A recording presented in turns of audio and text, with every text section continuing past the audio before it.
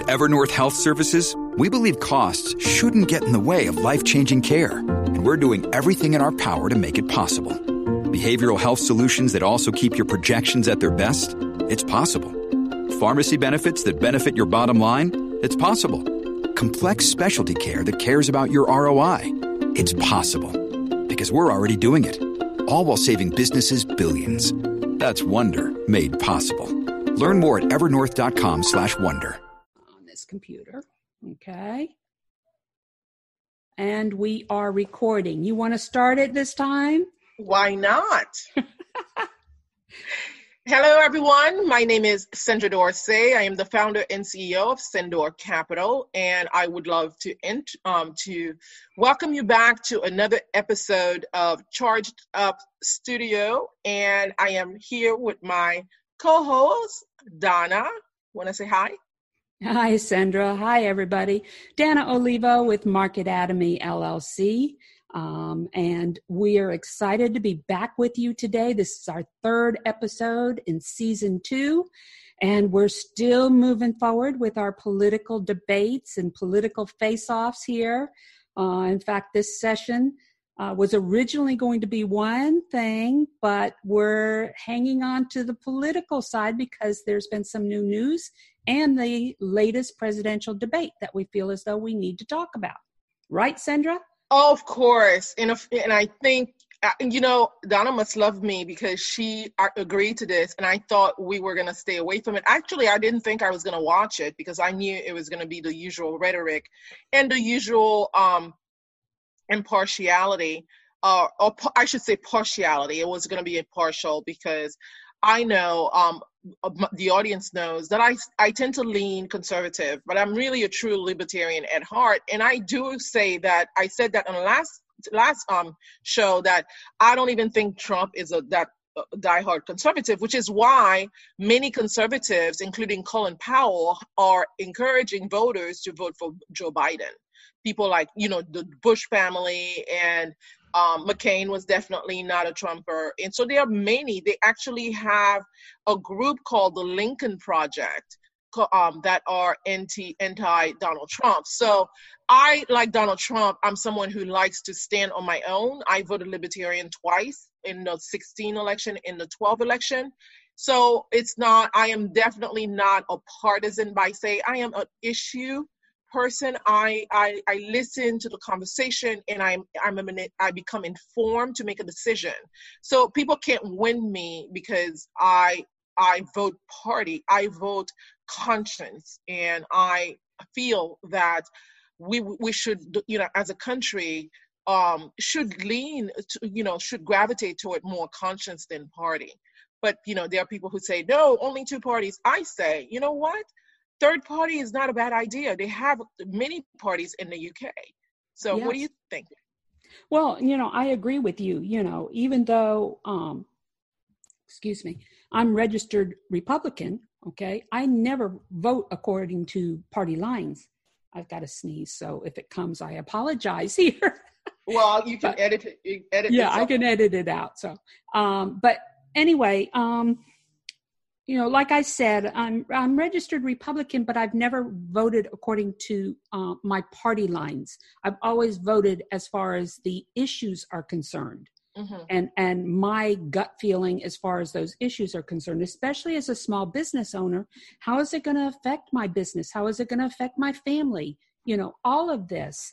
And with that being said, the presidential election last night, again, it was presidential debate. Debate. I apologize. The presidential. We want to get to the election right away. Be done with this, right?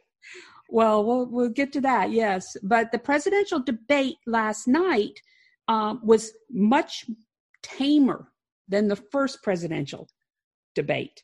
Absolutely, I didn't watch the first. Yes, much tamer than the first presidential debate, and I noticed that. Although they were being very conciliatory towards each other, I did notice that bias again, as far as Biden is concerned. What are your thoughts? You were talking to me about, you noticed that there were times when they had lowered and raised the sound. The volume. They volume. muted Donald Trump. They muted Donald Trump. Donald Trump was tamed. The way I analyzed it is I was able to see him in a way where he showed up. He had a I'm here attitude, but he wasn't here.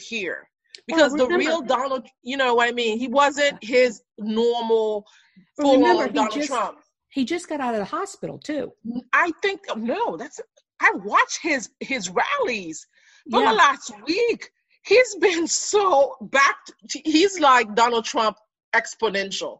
Right. It's like he's never been before. The thing is, he showed up because he had to, but he knew he could not be his true authentic self, because he was like, he did say in the last debate with Chris Wallace that I'm debating both of you. He made his team informed him and prepared him that he was not only going to have an opponent next to him, but he was also going to have the moderator as an opponent, because these people are biased. And it's a shame, even though she did call out Biden on a few things. So we could go one by one, some of the topics that, you know, they talked about. So the first topic was the fighting the COVID. Mm-hmm. That was a big one. Mm-hmm. So what are your thoughts, Donna, about what, you know, they both said? Because, you know, Donald Trump is in the driving seat for COVID, and Joe Biden is part of the, you know, he's the observer, right? So it's so easy to be the observer when you're in the driver's seat. So what do you think as far as how President Trump responded and Joe Biden? Let me just preface this by saying that there was an article that came out yesterday in the Florida Trend magazine, and it challenged the number of deaths supposedly caused by COVID. I don't know if you saw that, okay? No, I did not. Yes, it did. Evidently, it wasn't just Florida Trend, but there's been several politicians, the medical community, everybody who is coming behind and saying, look, the statistics are false, that they are overinflating the number of deaths as a result of COVID versus something else. And this is something I've believed in all along. You know, I've always felt that what really pushed all of this COVID and put the fear of God into all of the world is the media. The media has exaggerated this to no end. And for self-interest. And what that's done is it's basically frozen our economy. It's frozen everything. You know, we can't go to work like normal. We can't enjoy our families, like our funerals, our weddings. We can't do any of that anymore without second guessing, you know, not only the COVID, but the reactions of other members of the family, you know, or whatever, if we happen to go there. Absolutely. We should stay away. Absolutely. You know, our audience is growing, so we have people all over the world who listen to us now. I mean, the way, you know, we talk, there are some Scandinavian countries who have handled it. I believe it's Norway that handled it very differently than the United States, and of course, Britain, who has been on such lockdown. In Britain, you can't even visit family members. You can't go to their houses. You can't even go into the yard of somebody's yard. You know, parents can visit their children. It's just become so insane. And even though, I mean, this is what it's a defining moment in global politics, because what happens now is we are truly, you know, this is the test of leadership, because how each country handles COVID is a defining moment for that person's that person's character, right, and that person's you know, crisis management skills, right? So because this is a crisis management, you know, and I remember when I was studying conflict analysis and resolution, you know, I was doing my graduate work, and I remember the one thing that I kept remembering, they kept throwing, pushing in, you've got to recognize what the problem is before you can find a solution. And the people are so hyped up on the one culprit. President Trump said yesterday, you cannot make the solution worse than the problem, right? What he means by that is you are implementing lockdowns, executing orders, from each state, and making sure that people stay home. Kids are not. He goes, we got to reopen the schools. We got to reopen the school. He kept saying it, and what it is, it's not now. It's the problem is becoming a afterthought. Yes. The solution is becoming so damaging. Yeah. To if you look at the educational system, if you look at the economy, if you look at mental health, which we will talk about in future episodes, I don't know where, how these people are able to look at themselves and actually be okay with some of the decisions, these leaders. And, we talked about the global stage, whereas the UK is constantly, the mayor of London has pretty much shut down that city. I mean, that city depends on tourism. We talked about last time there is a mayor. No, it was another conversation I was having. There is a tour bus company in London who's gone from 50 buses per day to 1 bus a day. That cannot be a good formula for survival. So COVID is not even the conversation anymore, but it's more now surviving COVID, right? Surviving, because if we don't have the right implementations in place, then there won't be survival. This country will be, and they say that Donald Trump is the one that predicts doom and gloom because let me take back a minute. First, they said that he didn't take it seriously enough, right? He didn't take it seriously enough. He shut down all travel between China and us. Immediately, then they said, he did that. Absolutely. And then they said he was racist because they said he was racist and xenophobic. And last night he brought about the point again of Nancy Pelosi wanted to show how aligned she was with China. So she went and hung out in Chinatown to show off because she didn't take it seriously, where he was saying to be cautious and not be in crowds. She went to some, I think, Asian festival in San Francisco and defying the president and to show that I am with the Chinese people. So, I just did air quotes because you can't see me, but I was like the Chinese people, air quotes. But the thing is, they've lost their way. And I say it's not party at this point, it's anti-Trump. So if Trump said it, and Kamala Harris in her debate, the vice presidential debate, she said, I will do the doctors tell me to do, but I definitely won't do it if Donald Trump says it. What is that? Yeah, it's just the president of the United States. Yeah. You think he's out to get us? I mean, so Donna, I have a lot to say, but I want to bring you in because you do have a more balanced and more objective perspective. I do have to I just have to out myself as a very clear Trump supporter. No. But when it comes to policy, I'm the advocate for small business. The reason Donald Trump has won my vote, because I didn't vote for him in 2016, is because he is a job creator. He focuses on the economy and he focuses on what's good for the GDP of this country. Production, consumption. And that is a businessman's way of thinking, okay? Which is the main reason why the Democrats or politicians in general are so upset. It's because he does not back down. Now, I am not a Trump supporter per se, okay? But that doesn't mean I wouldn't vote for him if I felt comfortable that he's doing what he said he was going to do, which he is doing what he said he was going to do. All right. Now, as far as, where was I going with this?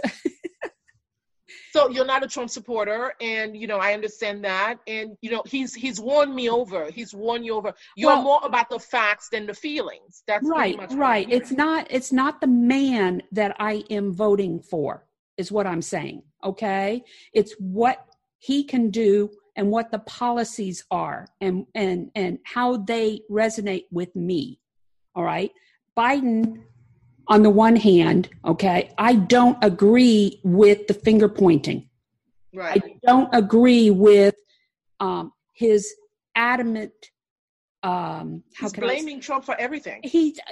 They're making it seem like he killed 200,000 people. Stop passing the blame and take some responsibility for what you might have done as well. All right. This is important to understand is, rather than spending these debates pointing fingers, let's talk about the issues.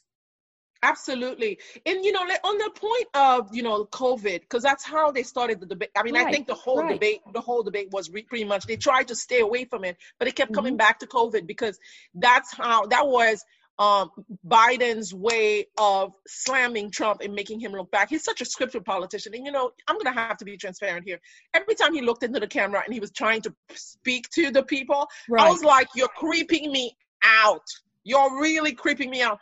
But one of the things that Biden talks about is, because he uses, Trump came out to attack Fauci, and Fauci, who said, don't wear a mask, and then said, wear a mask, went to a baseball game and was hanging out without a mask. So you gotta put your money where the mouth is. So is the immune, I need to understand how the law of, physics and the law of, medical, right. the medical works, because if you're if you are the messenger, that means you're immune.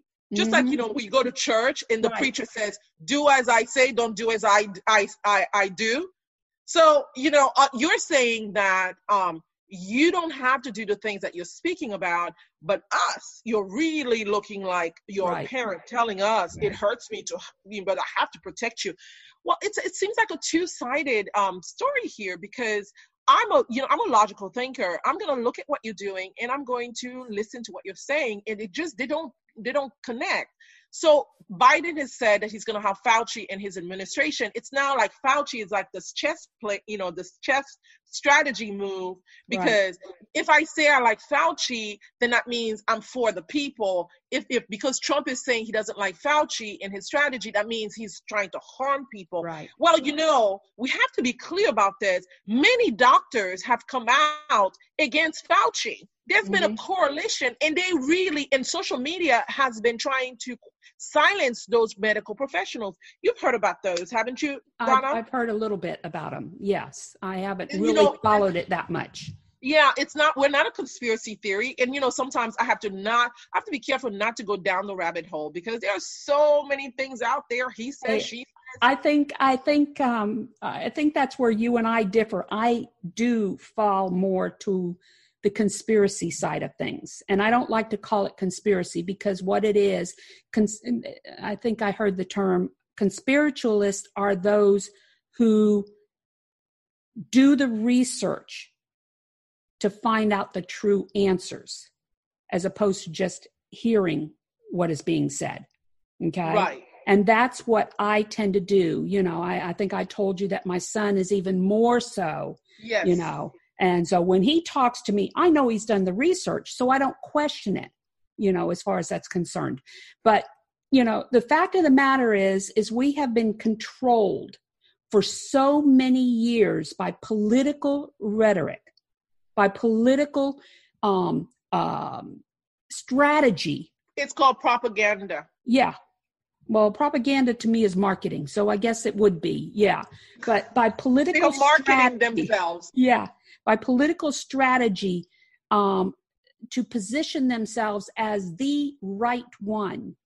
The saviors of the world. Right, which is ridiculous, because no one person is a savior of the world. And I don't need saving. He's a leader. That's it. And leaders don't blame, first of all. and a leader and a servant of the country. Right. He is here to serve the country. Right. We elect these people as civil servants, for a time frame. First of all, let's talk about Biden's record here. Almost 50 years.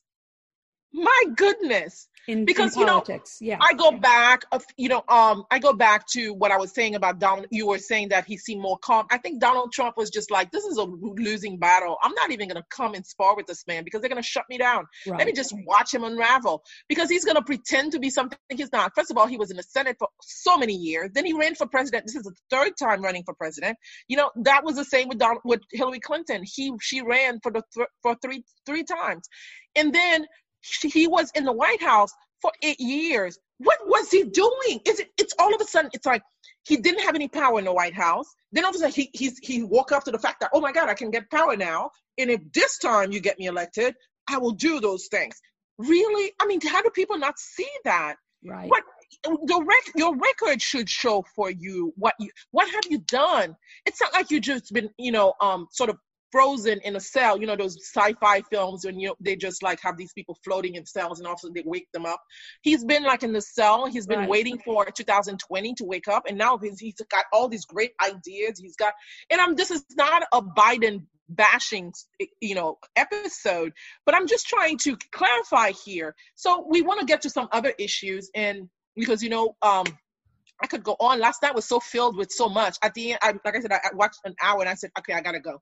And then so he talked about American family, and this is when the propaganda starts, right? So he looks right into the camera. You remember that moment where he looked at you, if you're at the dinner table, and he starts scaring people, and you're talking about, and Donna, you and I have been talking about, had behind the scene conversation about healthcare and everything. So he pulls people in and starts talking about, do you know that 8 million people, he will close down Obamacare, and 8 million people will be out of insurance? And Donald Trump was like, well, 150 million people have insurance. So 8 million people will find a way. So if you want to shut down all these other insurance companies, you're not giving people trust. Donald Trump said there are 150 million people who actually like their insurance right now. Right. So 8 million of Obamacare is a sort of small ratio in comparison to those who actually like their insurance. Most people who have Obamacare don't necessarily like Obamacare. So that's the point. But they wouldn't have had insurance in the first place. Right. So I remember I was living in the UK and I was filing taxes, and they penalized me for not having insurance. But I wasn't in the US. I was filing taxes in the US, but I wasn't in the US. Right. So, and in Europe, insurance is included, right? Absolutely. It's what you call, but you have a 20% tax. So, the show is about educating and informing you. Right. We want to, to let you know as a small business owner, and we talked about this last time, when we talked about the minimum wage. So when we think about raising the minimum wage, which was not a topic during the debate, not that I heard of, not directly, but if you have to pay for your employees' insurance and you have to increase the minimum wage, how does that position you to compete in your market?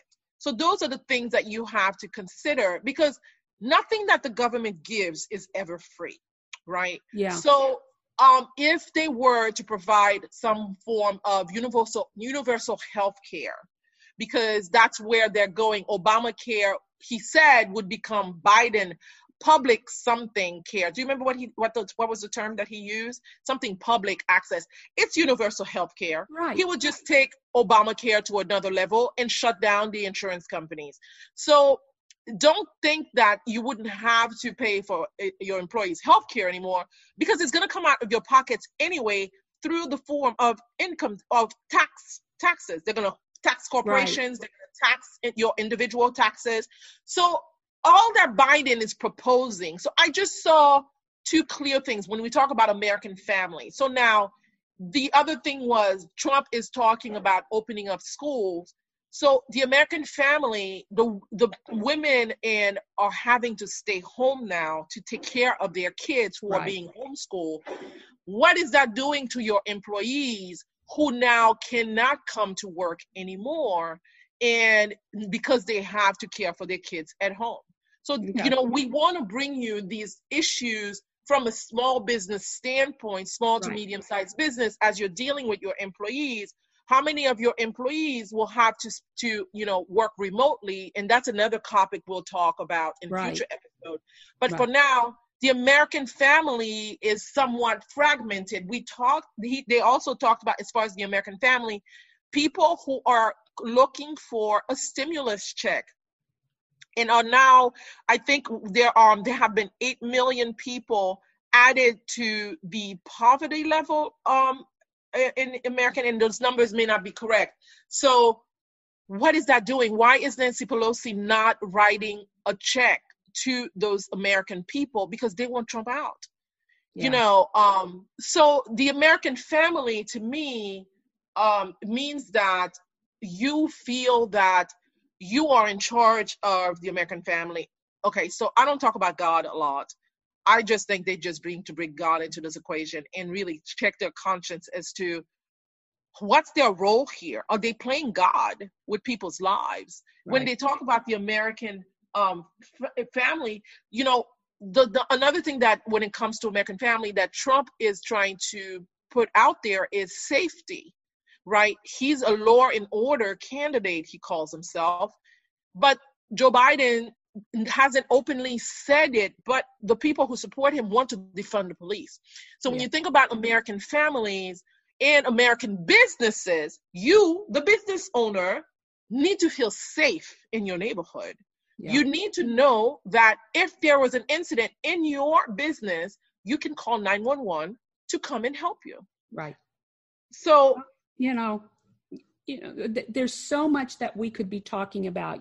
There's more that I want to get to as far as this is concerned. So I think this is probably going to extend into another session, as far as, especially with the new reports coming out as far as early polling and everything. I'd like to get into that. But for this session, we are at the end. I had to cut Sandra off here. It's okay. Mute me. They muted the president. I think I can handle being muted. Okay. And so we're going to go ahead and close out this session, and we will continue this debate on our next session. Sandra? Well, hello again. And not hello.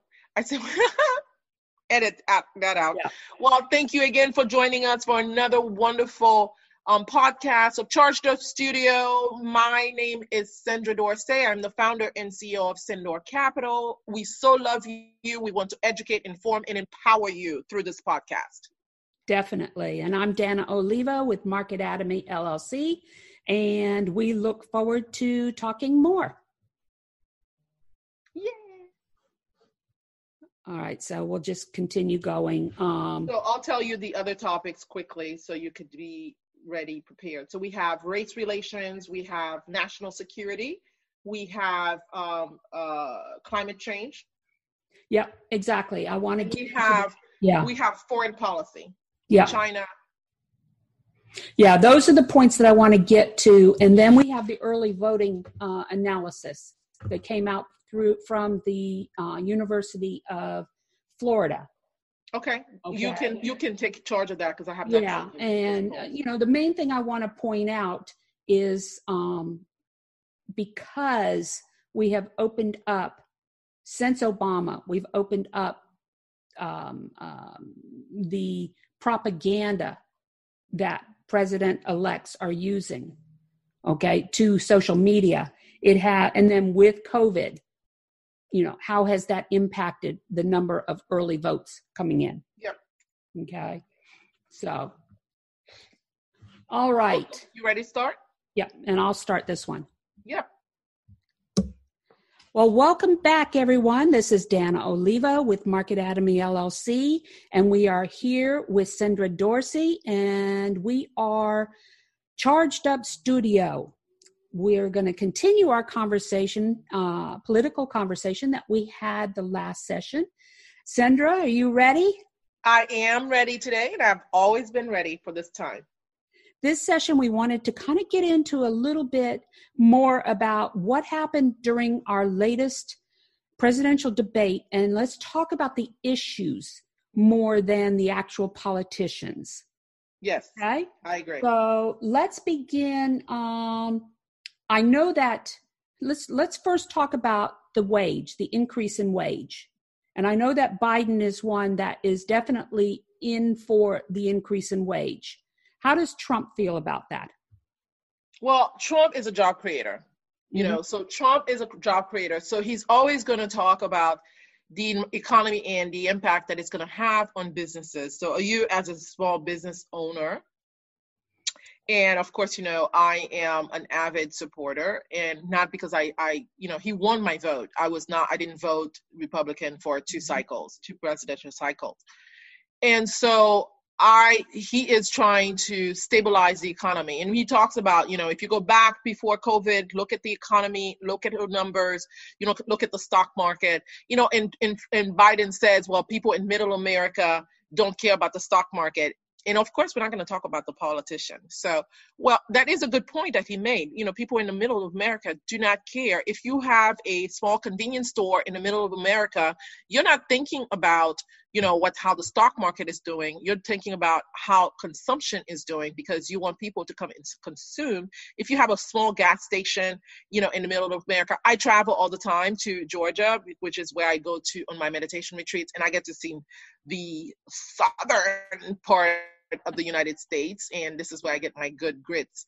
But but then those people are not worried about the stock market. And it's interesting. I come out of my meditation retreat and I'm like, what's the news? What's happening? I was there for 30 days back right before COVID, and I couldn't wait to go to the gas station because I was like, what's the news? And they were like, well, we don't listen to the news. We're like, we don't know what's going on. They care about their own backyard, their own environment. Of course, they will pay attention to certain things, but they're not glued to the TV like people who have 401ks and who have, vested interest. So as far as President, going back to your question about the minimum wage, how President Trump feels about the wage, he feels that we definitely there's room for improvement, but it cannot be drastic. It needs to be gradual. It cannot jump from one point to another, because, you're not taking into consideration the small business owner who has to pay those wages. They have to gradually build up. It's like, a person who's buying a house, they went from owning a condo for $25,000, and I can't remember last time I found a condo for $25,000, but that's just an example, to buying a $2.5 million property. That can happen. You win the lotto, but unless they get, small businesses have the proper measures in place without digging to their reserves, because and we always encourage you on the show, to have common sense and, sense, just financial sense as well, because just because the government says it doesn't mean you're going to have to break your bank to do it, but be prepared. So Donald Trump says we need to have a strong business in place before we can make those leaps, because we do want people to increase their quality of life, which is what they're trying to do. But also, this cannot happen overnight. This needs to be a process. And I fully agree with you as a business owner myself. We have to take into consideration. It's an increase in wage that minimum wage workers could use. Okay, but what is the purpose behind this wage increase? Is it to strengthen the earning potential so that they will give back to the GDP, or is it strictly to raise them above poverty? Okay, it's a bit of both. Actually, it's probably a mixed one, but for the people who are pushing that rhetoric, it's just to raise their profile. I know we're not going to talk about the politics. Yeah, no. Yeah, and I agree. As far as the people who are pushing it, and it's a popularity contest, really, when you think about it. Absolutely. I've done a lot of work down in Brazil, and in Brazil, every single person is required by law to vote. It's not a privilege per se, it's a requirement in Brazil. And when you think about Brazil is probably a nice 30 60-70% split between the affluent and the poverty. When you look at the favelas and things like that, that's where the bulk of the Brazilians live, is below the poverty line. Right. And so when they're required by law to vote, if they're 18 years or older, okay, naturally they're going to be voting for the person who's going to make their lives better. Absolutely. Okay. Who says they're going to make their lives better? Exactly. But, right. And we don't want to fall into a situation here where we are voting on a popularity contest without having a solid plan in place. Absolutely. Right? And I don't want to be voting for a wage increase that's going to end up ruining businesses because they can't afford to do this, or it's going to decrease the morale of other employees because they're at a level and these minimum wage increase employees are moving closely to their level and they're not moving up. You know what I'm saying? The morale of employees. Absolutely. Well, I want to tie that in because I've always tied the increase in the minimum wage to healthcare, because it falls on the back of the business owner. And, Biden is advocating right now for Obamacare, which requires that employers pay for their employees, which is a great idea in theory, but in reality, as you were saying, we're both small business owners. So in reality, how realistic is it? Because what he's advocating for is Obamacare with something called a public option. That's the term I was looking for previously. And it's currently saying that it's going to be offering an expansion of existing public programs. And it's going to be called Biden Care. So, all these things in theory, these socialized systems in theory are really good, but they're never free. So as a small business owner, we want to look at it from this angle. So you're going to have to increase your minimum wage. You're going to be mandated to pay more taxes, and it's rumored that they could go as much as 50 to 70% because the corporations, they're saying, because technically small business or not, you're a corporation. If you're S Corp or LLC, you're a corporation. They don't care about the size, but what they do care is the structure. So unless you're like a sole proprietor, then you may be immune to some mandates, but who's paying? You're going to have to pay. So if it's a sort of a hybrid system where the government pays for some of the healthcare, and then you have another form added to that of Obamacare, where as a business owner you are mandated to provide healthcare, so your taxes are going to increase. Right. One, and then you're going to have to pay for healthcare for your employees too. And then 3, you're going to have to pay, you're going to increase the minimum wage. So where does that leave you? That's a conversation that needs to be had. And of course, I applaud them for wanting to take care of people. But in essence, you're really not taking care of people. You're creating dependence on the government. And that is, and I hate to say this, but that is the Democratic mindset. The Democratic mindset is, the personal governmental handouts for everything. And I'm not against government helping out, but there has to be a plan. There has to be a plan for if somebody is on welfare, what is that plan to get them off of welfare? Absolutely. Okay. And absolutely. So that's the thing, because, the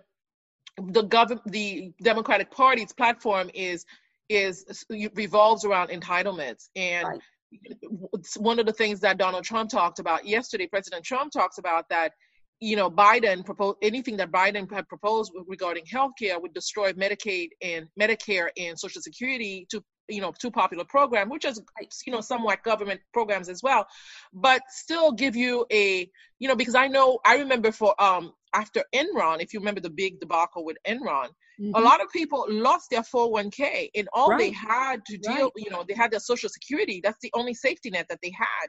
So if these big, Biden care, Obamacare, take over and they destroy Social Security and Medicare because they are draining the reserves of the government, what would that look like for a small business owner? We have to take that into consideration. So, that leads me back to, safety, to another topic that you and I are, we've had conversation about.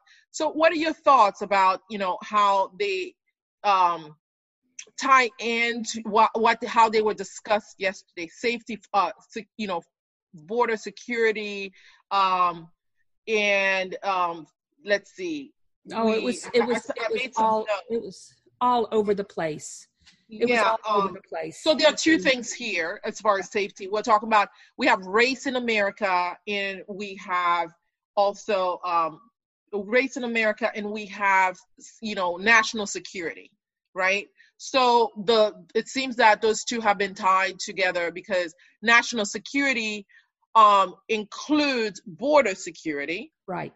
Because one of the points that were made is, back to 9/11, some of the people that came into the country were through the border. Right. And so, but, they have sort of crafted this message that if you want to close the border, then you're a racist. Mm-hmm. And you don't care about people's plights. And I have traveled all over the world, coming in, out of this country. Every time I come into the United States, back to my country, which is home to me, I think about, my goodness, how do we still have homeless people here?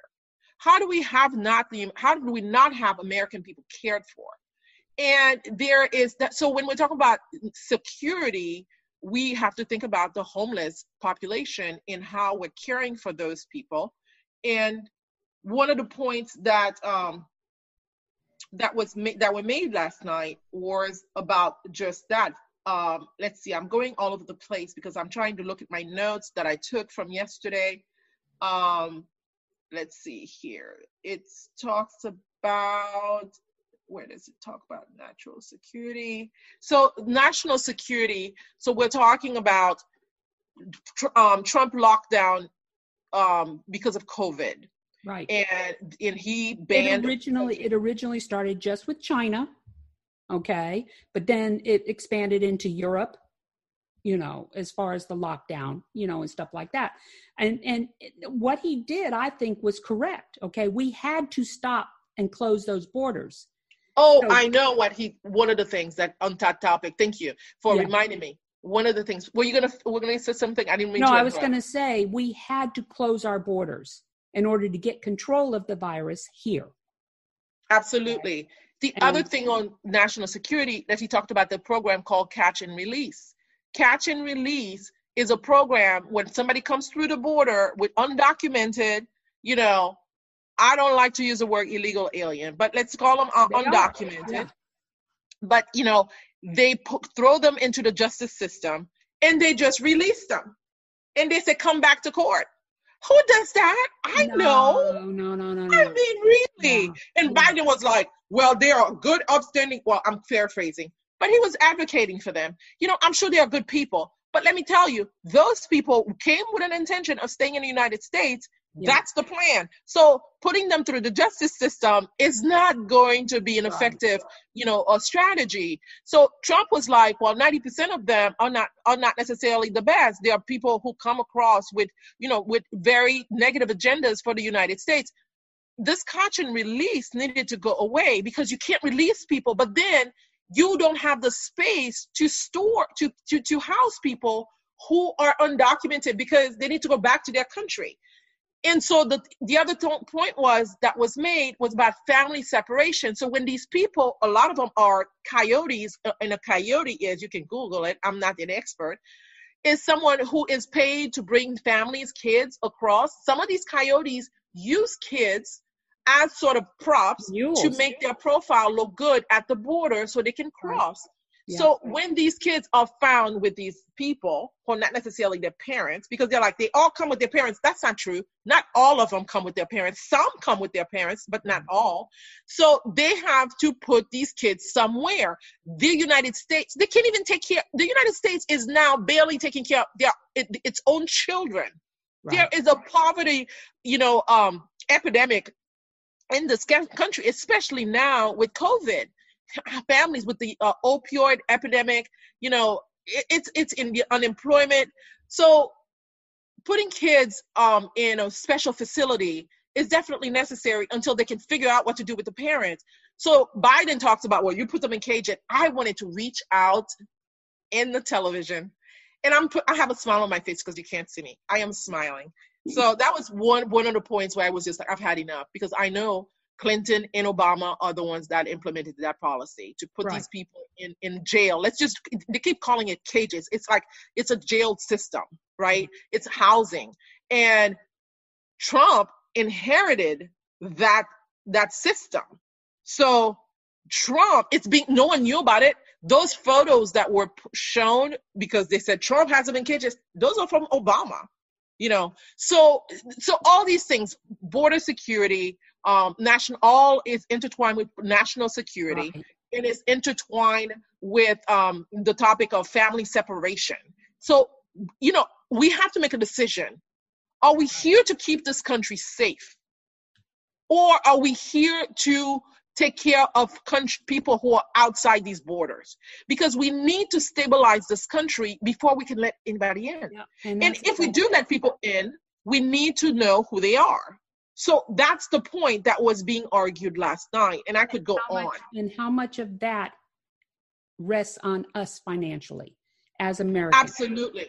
Okay. And we talk, Donna, tell me about, universal health care. How can someone who's undocumented benefit from universal health care when we don't have all of our U.S. citizens with health care?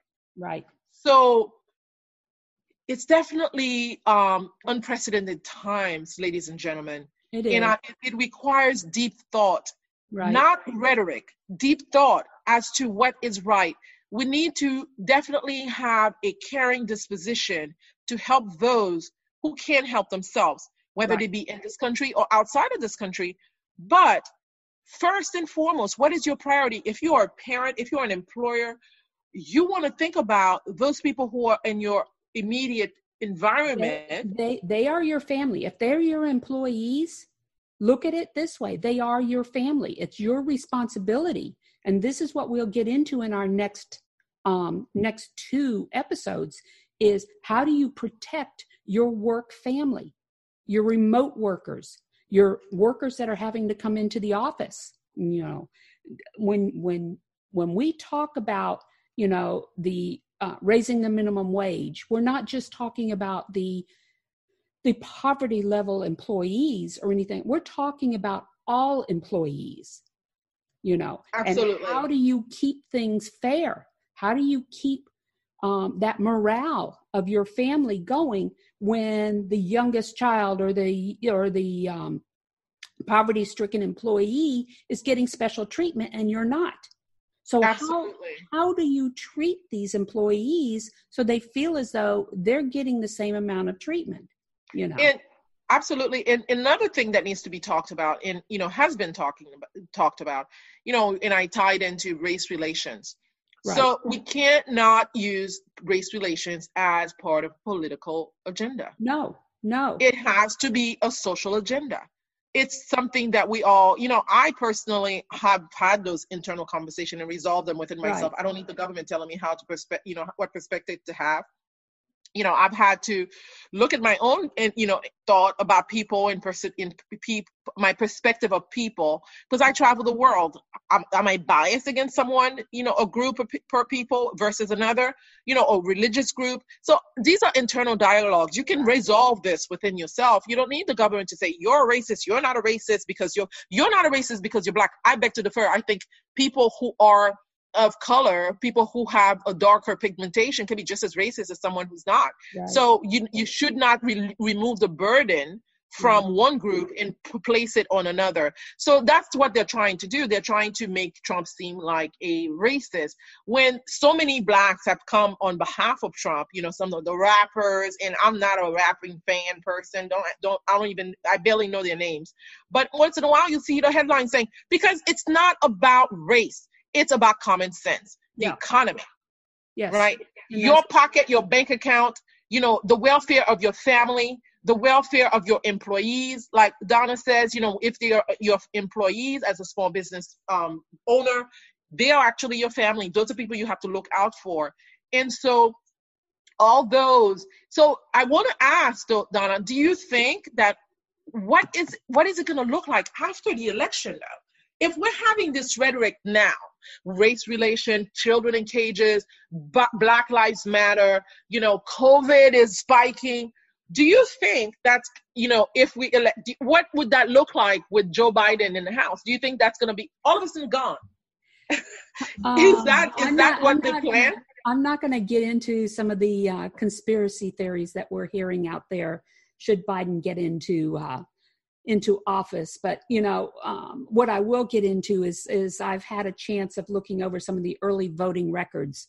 Okay, let's talk about that. Put out by University of Florida, and, right now Biden is ahead.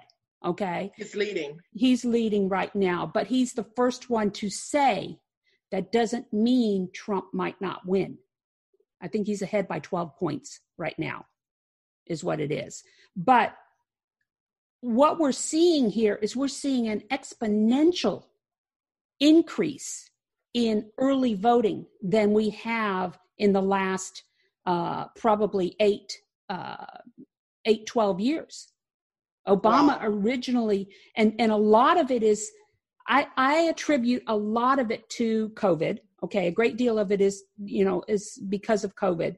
The other part, I think, is also because of the fact that both presidents are heavily involved in digital marketing and social media to put out their propaganda, less on television and radio and things like that. I'm writing a book right now called Social or Sociopathic, which we do get into this a little bit in that book, at the amount of change in the way that presidential elections and primaries are being conducted now, and the information getting out there. But yes, the numbers are astronomical. I'm trying to see where it really got to it. I think it said that there's something like 3 billion people on social media currently. More than 3 billion people on social media currently, And it said in 2020, we've got 5.9 million votes already having been cast. Wow. Let's see. 27.9 million people have already voted in the 2020 general election, as opposed to 4 years ago, which was 5.9 million. That's a huge increase in early elections. Now, does that mean that we're going to have more voters in total? Or is that just most of our voters are getting out early with early voting, mail-in voting, that type deal? What's that got to say about our presidential election this year? Well, that it's definitely piqued interest in the majority of the Americans and around the world. Actually, it's actually a global phenomenon. Everybody's watching and waiting. A lot of this is going to affect And another thing, we have to keep in mind that most people who are normally not mail-in voters, they are definitely doing that early voting. I think that's what it is. Yeah. And also, I've had so many people text me and email me and call me and say, I just want this to be over. And I think people just want to be done. They got their mailing ballots. They just want to be done and go on with their lives. They have enough things. They have real issues to talk about, to think about. So, I think, it's in me, I'm always, because I travel so much, I never know on which continent. I always say, let me do mail-in, absentee ballot in the UK. But it's interesting. This year, I just watched the ballot and I knew how I was going to vote anyway, but I just let me just send that thing off. It was just like, I knew exactly who I was going to vote for. You know, I've been very active in the local politics, but I want this to be over too, because I have a backup plan in case Trump doesn't win. But don't tell me you're moving back to London.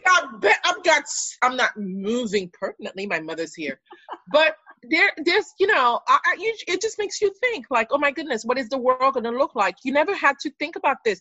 They're such polarized candidates, right? So they're going to be two different worlds under each leadership. They're so polarized because one is political and one isn't. Right. One is not a politician. We've never had that. We've never had that in that's why I love it as the president. You know, Absolutely. And then the other one is a lifetime politician. Absolutely. So he's used to being very political as far as his opponents and things like that. So, it's really, if you're a small business owner and if you're concerned about where our country is going, you need to get out there and vote. You need to be able to, put your voice out there, step into your power, because as a small business owner, you do have power. You are powerful. Yes. Absolutely. So you need to step into your power. Let's cover one more thing. We've got 5 more minutes. Let's talk about climate change. Yes, climate change. Let's talk about this.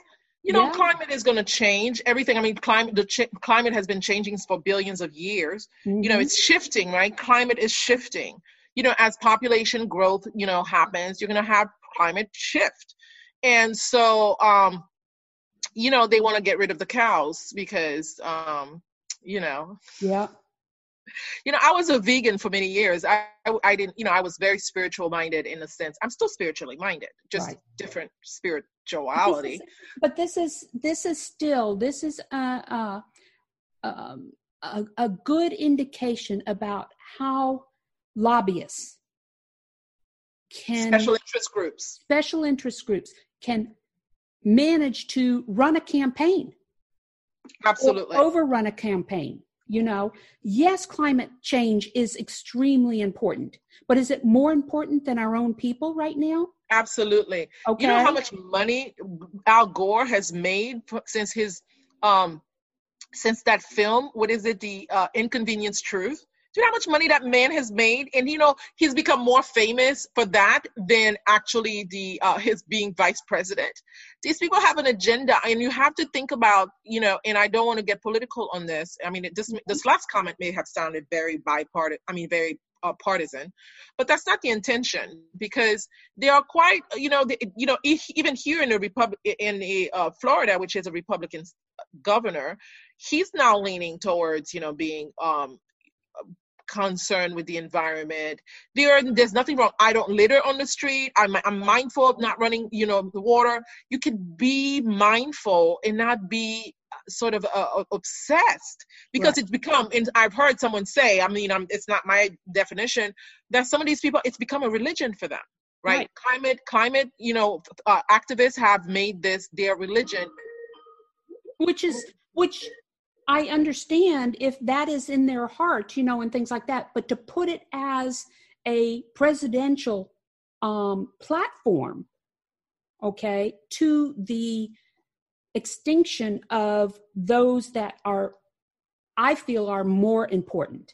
Okay, climate change is extremely important, and we have those special interest groups, and things like that we can, draw upon to bring awareness and everything, but to make this a presidential platform. Absolutely. Okay. Absolutely. When we've got COVID running around and we've got, people who are just dying, and stuff like that, not because of climate change, but because of, issues as far as international interrelations, and stuff like that.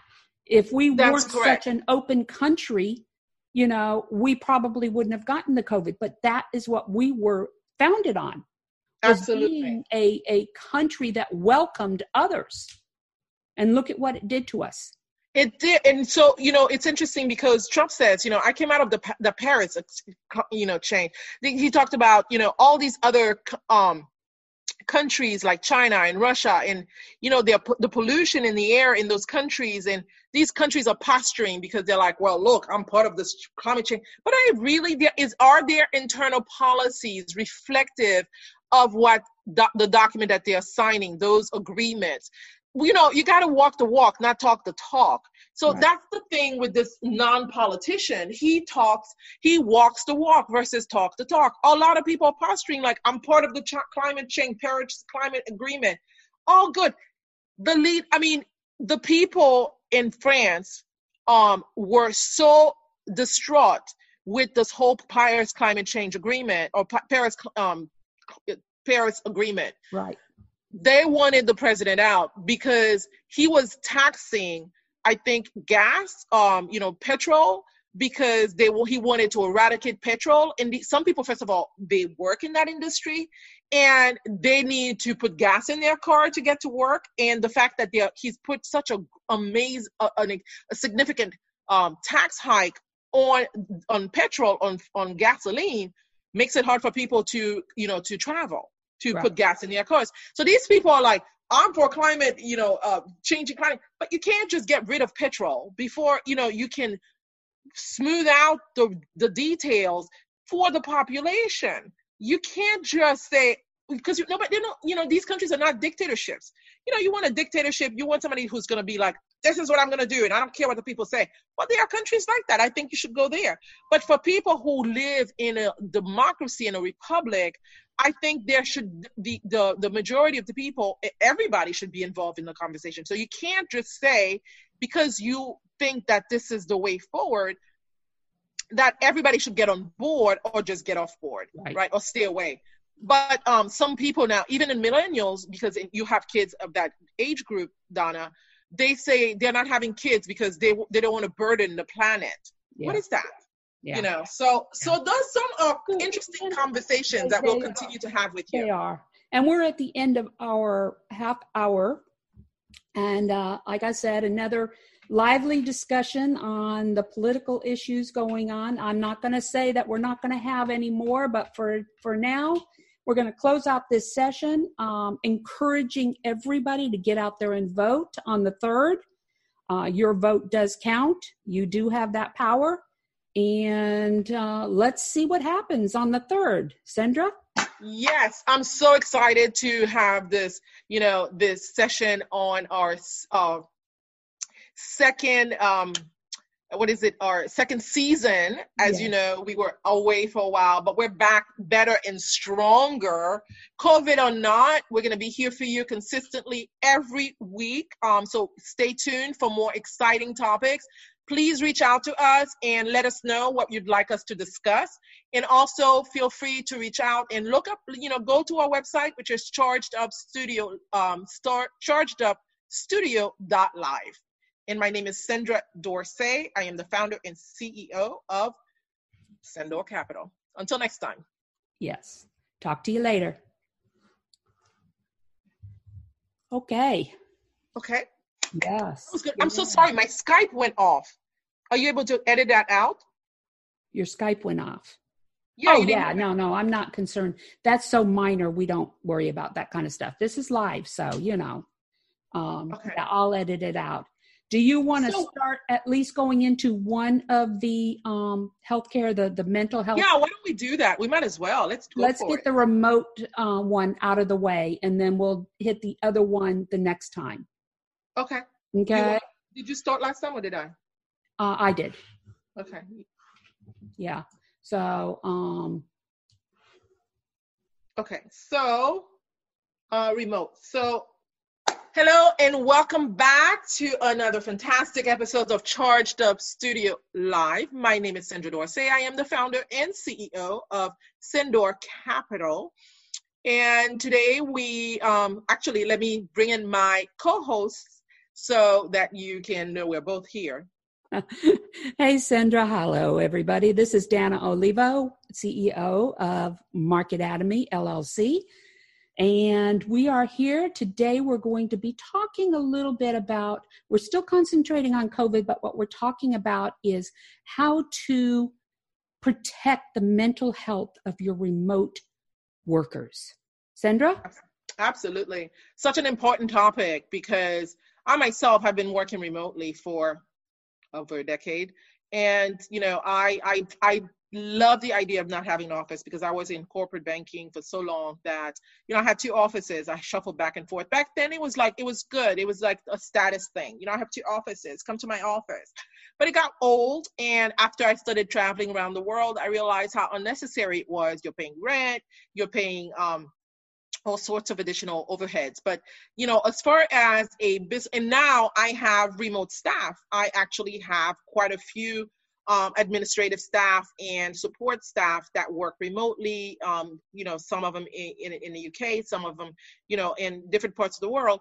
But I'm in some in the US. And so I'm very grateful to that everyone else has caught up to me. But that doesn't come without challenges, right, Donna? Right, exactly. I mean, as a small business owner, I had my own office, which I had to give up when COVID started. Primarily, I had to give that up because I did a lot of one-on-one consulting. And as a result of COVID, I couldn't meet one-on-one anymore.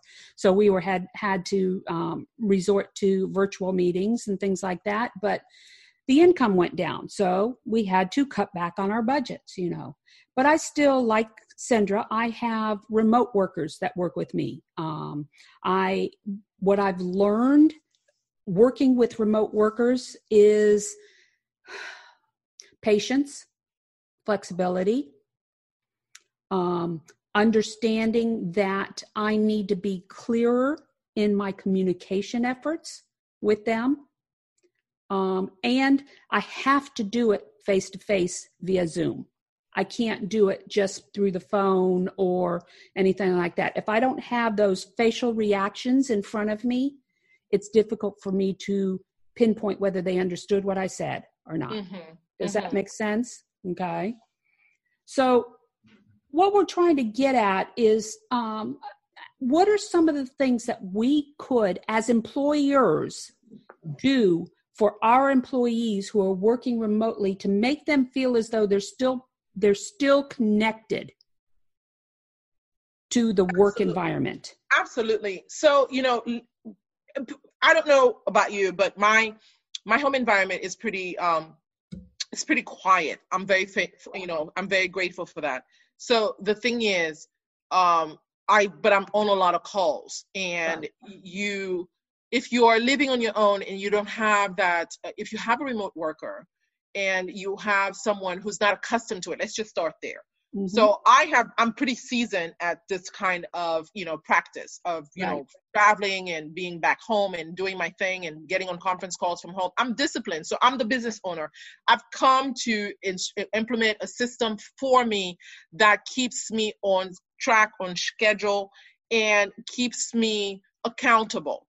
But in this day of COVID, and that's what we want to address, the people who are not accustomed to working from home. So you have first of all, the biggest problem is isolation. Right. So I'm the kind of person, I don't necessarily need a lot of humans to be happy. So I'm doing okay because I spend so much time talking. I'm a talker, so I can feel fulfilled. No joke. Oh, no joke, right? So I can feel completely satisfied and fulfilled just on talking business all day, being on the phone, talking to people. I get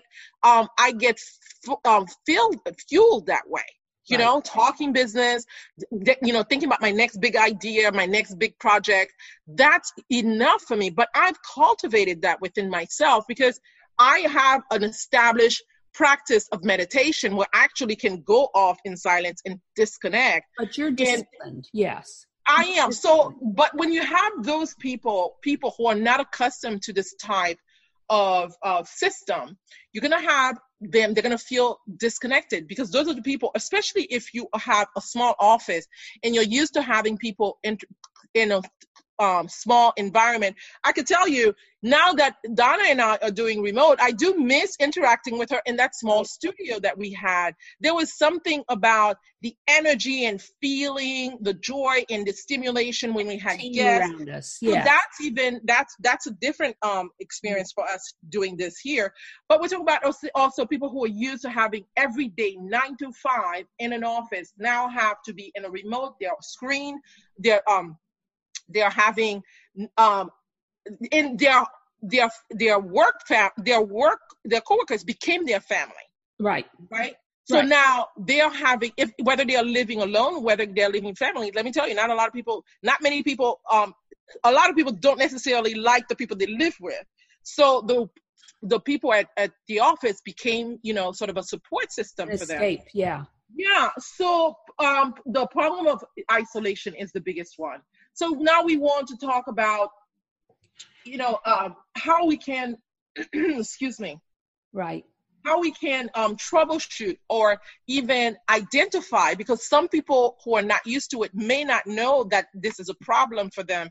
But you as a leader, you need to be prepared as a business owner to be able to spot the signs, signs when somebody is not having a good mental health day.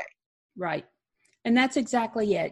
There's the difference between what we don't realize is working within an office, okay, whether we have a job behind the computer or not, all right, working in an office, there is a tendency to get up and walk around. There's a tendency to not stick in one place. Whereas when you're working at home remotely, what you find a lot of times is you're spending more time sitting in front of your computer rather than walking around and being distracted.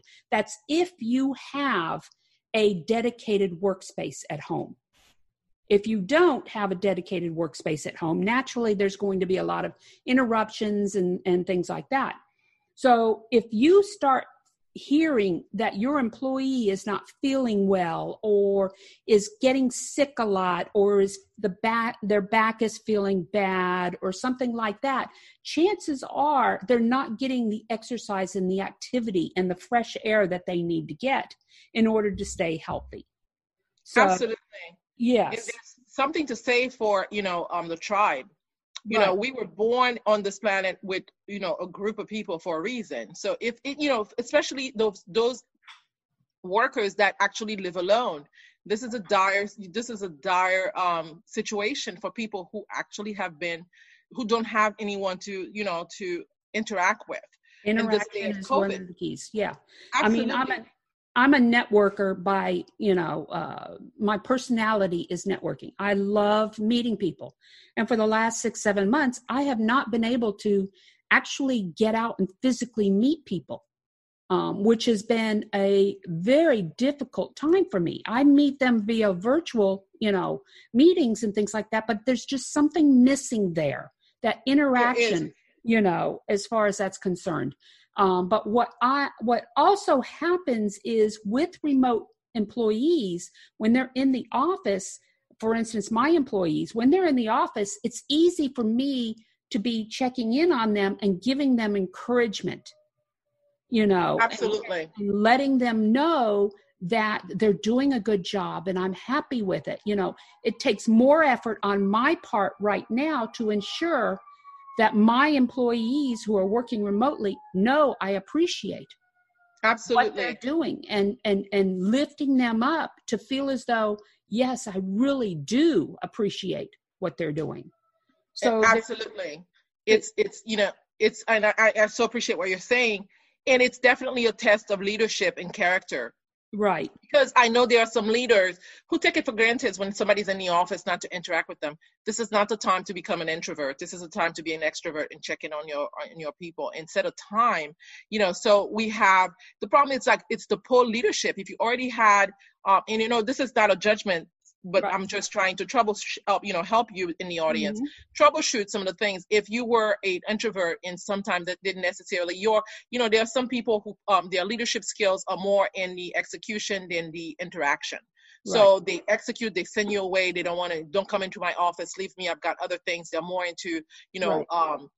They're more into, planning the meetings, creating the guidelines, the paperwork and all that. But, now you've become more of a sort of a caretaker, because right. You got to make sure that this person is well enough that they need to show up the next day.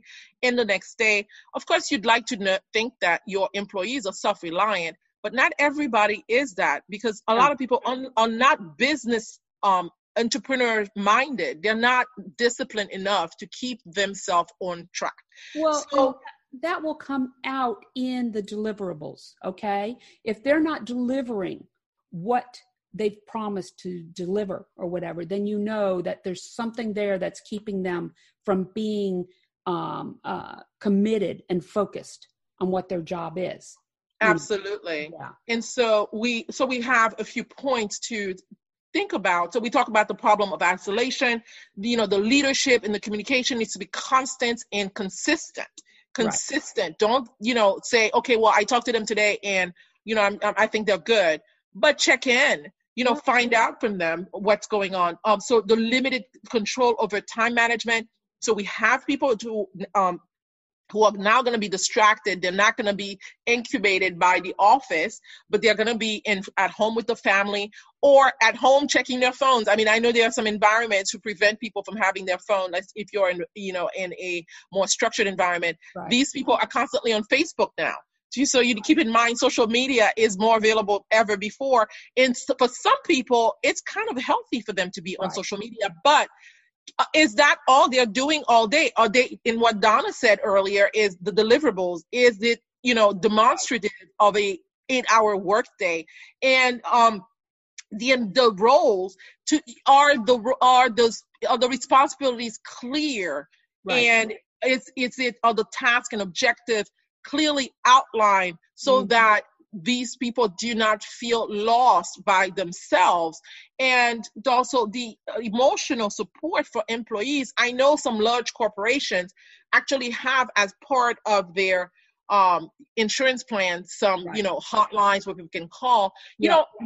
Sometimes, people just need that extra emotional support. And I think that people in an office do provide some kind of buffer between the home environment and the world. So it's kind of like a family, because some offices used to have potlucks, etc. Yeah. It's been a while since I've been there. So whatever, those things do happen in that side of. And that's an excellent point to bring up. Okay. I think, having some kind of a psychologist or somebody, a consultant. I'll go to it. Yeah. To be there available, for those that do struggle to work from home. All right. I think that's extremely important. And I'm sure you don't have to be a big company to be able to afford something like this.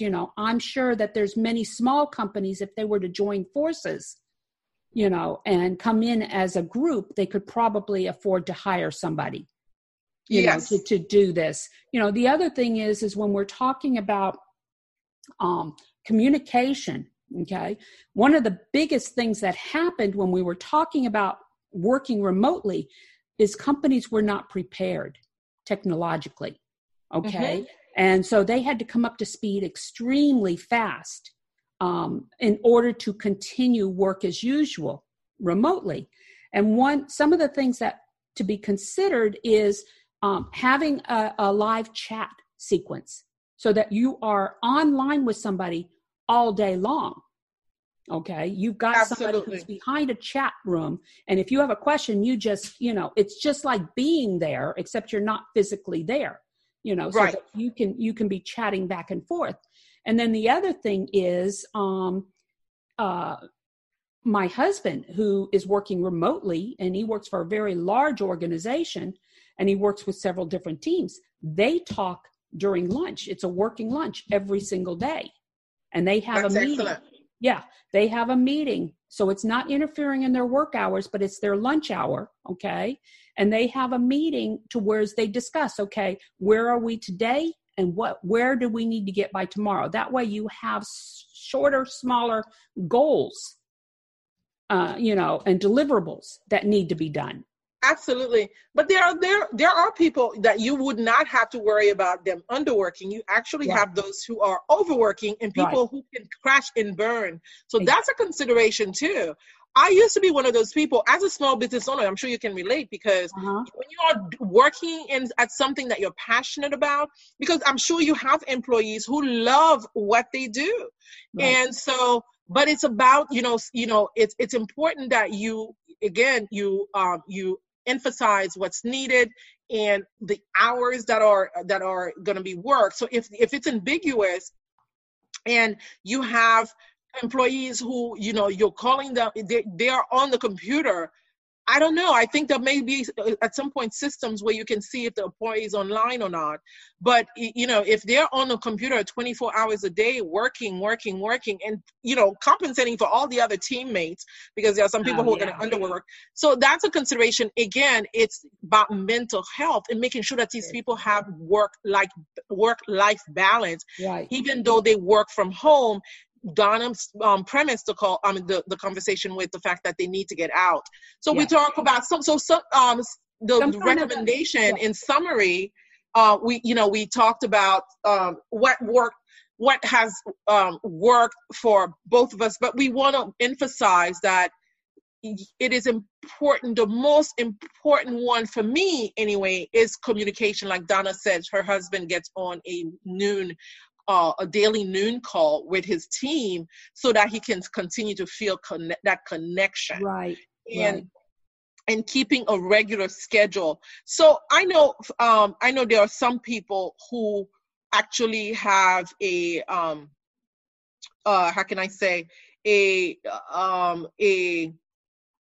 designated person on the team who is a team cheerleader, and these small businesses, you need that. Yeah, accountability. A cheerleader. Yeah. Maybe as a business owner, you may not be the one to be able to do that. Right. And, you may not be able to afford a psychologist, but you can afford to say to someone, why don't you take charge of, connecting? Because sometimes people don't necessarily want to be in touch with the business owner every day, which is why you have someone in between, a layer between you and those employees to be able to check in with them. And they may tell that person something that they may not tell you, because they know you write the paycheck. They'll tell you everything is fine. But they may tell someone else that, I'm not having such a good day. And also one of the things we didn't talk about is flexibility as a business owner. Right. How flexible are you with your employees who is going to now have more unclear boundaries when it comes to being caretakers? We have now a whole new generation. You might have the cat or the dog sitting in your lap while you're on the phone with your boss.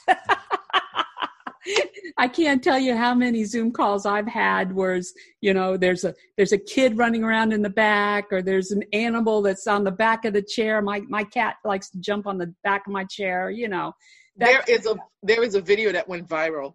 I think it was a few months back, probably early day COVID, where there was a politician in Ireland who was on a Zoom call, but he forgot to put his pants on. So he was sitting there. Yes, I'm sure it's on the internet. He got up. And he was just there. But the whole thing, he was showing, he was like, rubbing his leg and just talking about the issues. But his whole body was showing. And, it was just hilarious that he saw nothing. I guess he wasn't accustomed to technology. Wow. So he was completely exposed. And, so also just make sure that everyone understands. Yeah, really. So everyone understands. So those boundaries we talk about, I was more referring to, people who are caretaking for family, for parents, or for, you, Donna, have had to take care of parents. Imagine how this would have happened if you had to do it now. Right. And also people who are homeschooling and having to juggle. So I'm saying to the employer, flexibility is so important right now to be able to really listen to the needs of those people who are working remotely, to say to them, okay, so you're going to need a day off because your child is schooling and they need you to attend a parent conference at this time. What is that going to look like for you? Are your needs going to be met while the employees' needs are going to be are being met as well? So it's all a give and take, to make sure that it's clear what your timelines are, what your objectives are, and what your expectation of the employees are. Right. But most of all, everybody needs to be really gentle with themselves. You need to just keep in mind that we're all learning as we go along. This is all new for us, and I include myself in there. I just gave you an example of doing these sessions, these segments remotely with Donna and not being in the studio. So just trust that, you know what, you're going to make mistakes, and it's no need for you to, stress over it. Just make sure you talk to the people that work, that are on your team.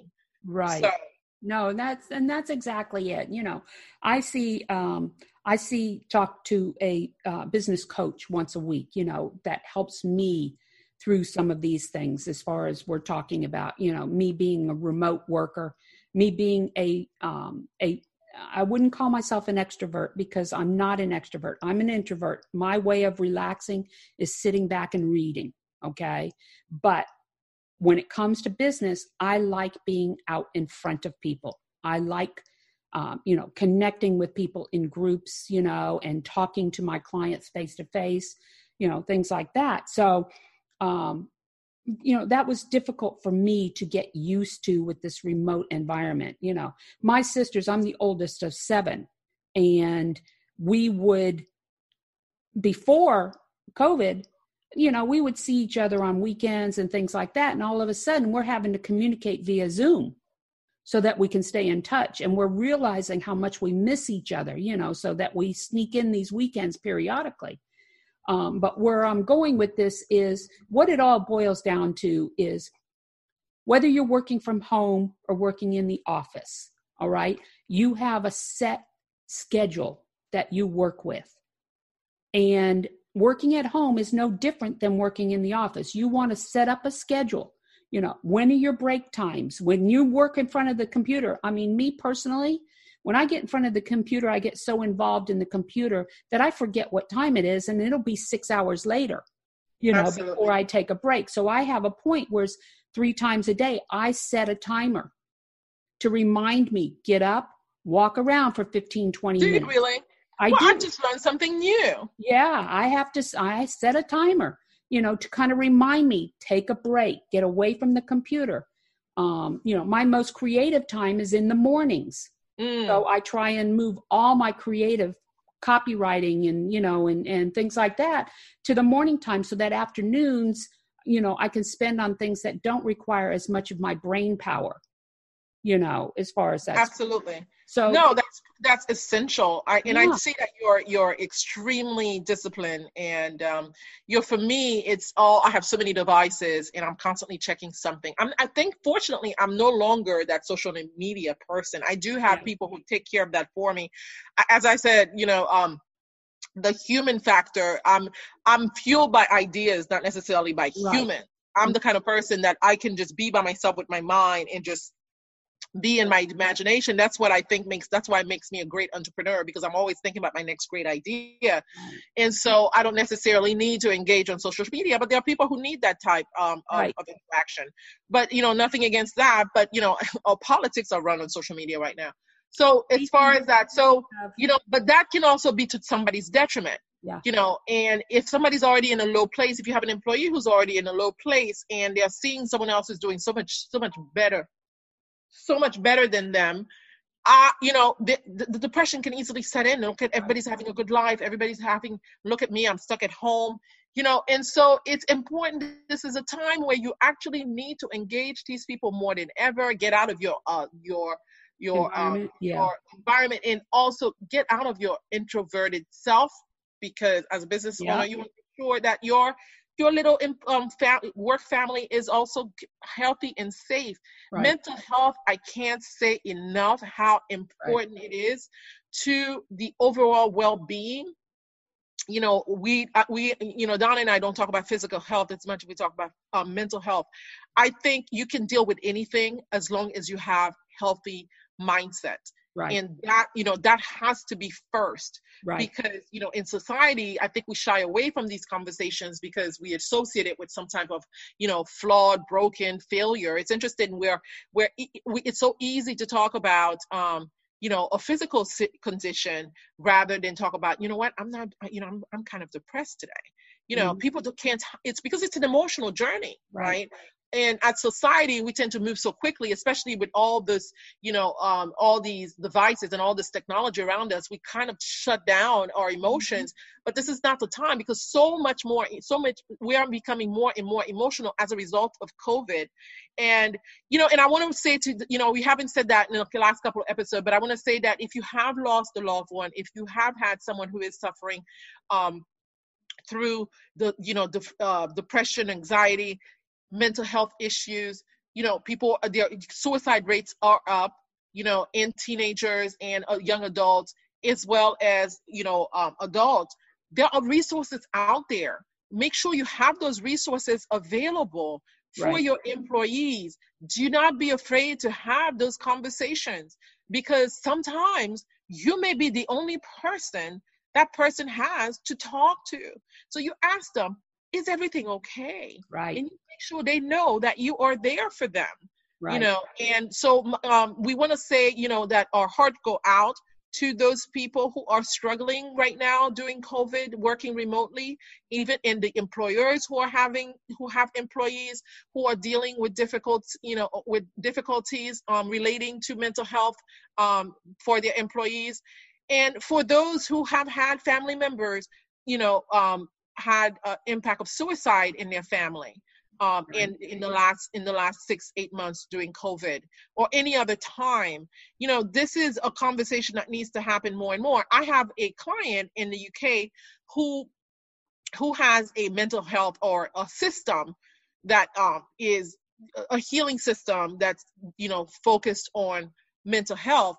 And she was suggesting that I reach out to politicians and say, well, I'm not really up to that. She goes, who in the U.S. political world focuses on mental health? I couldn't think of one person.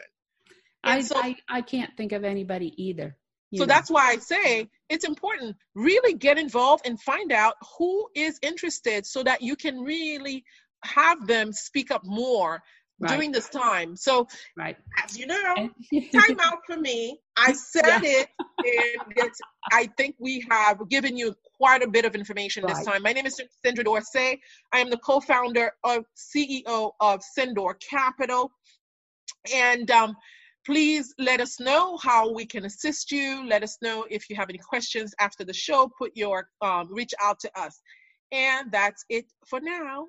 I'm Dana Oliva with Market Atomy LLC, and we look forward to reaching back out to you next week. Talk to you later. So my remote employee is like, she called on Skype. She's WhatsApping me. I need to speak to you. She makes me think that I work for her, actually. Yeah. I need to speak with you. So those are one of the challenges, because they're so needy. Yeah. And, and I'm like, can you just text me? She goes, no, I need to speak with you. And then I text her, say, voice me, because you can voice on WhatsApp. And she's not going to give up until she actually speaks to me. So that's one of the challenges of remote working. But it's okay. I got it under control. But this was a great session. This podcast is a part of the C-Suite Radio Network. For more top business podcasts, visit c-suiteradio.com.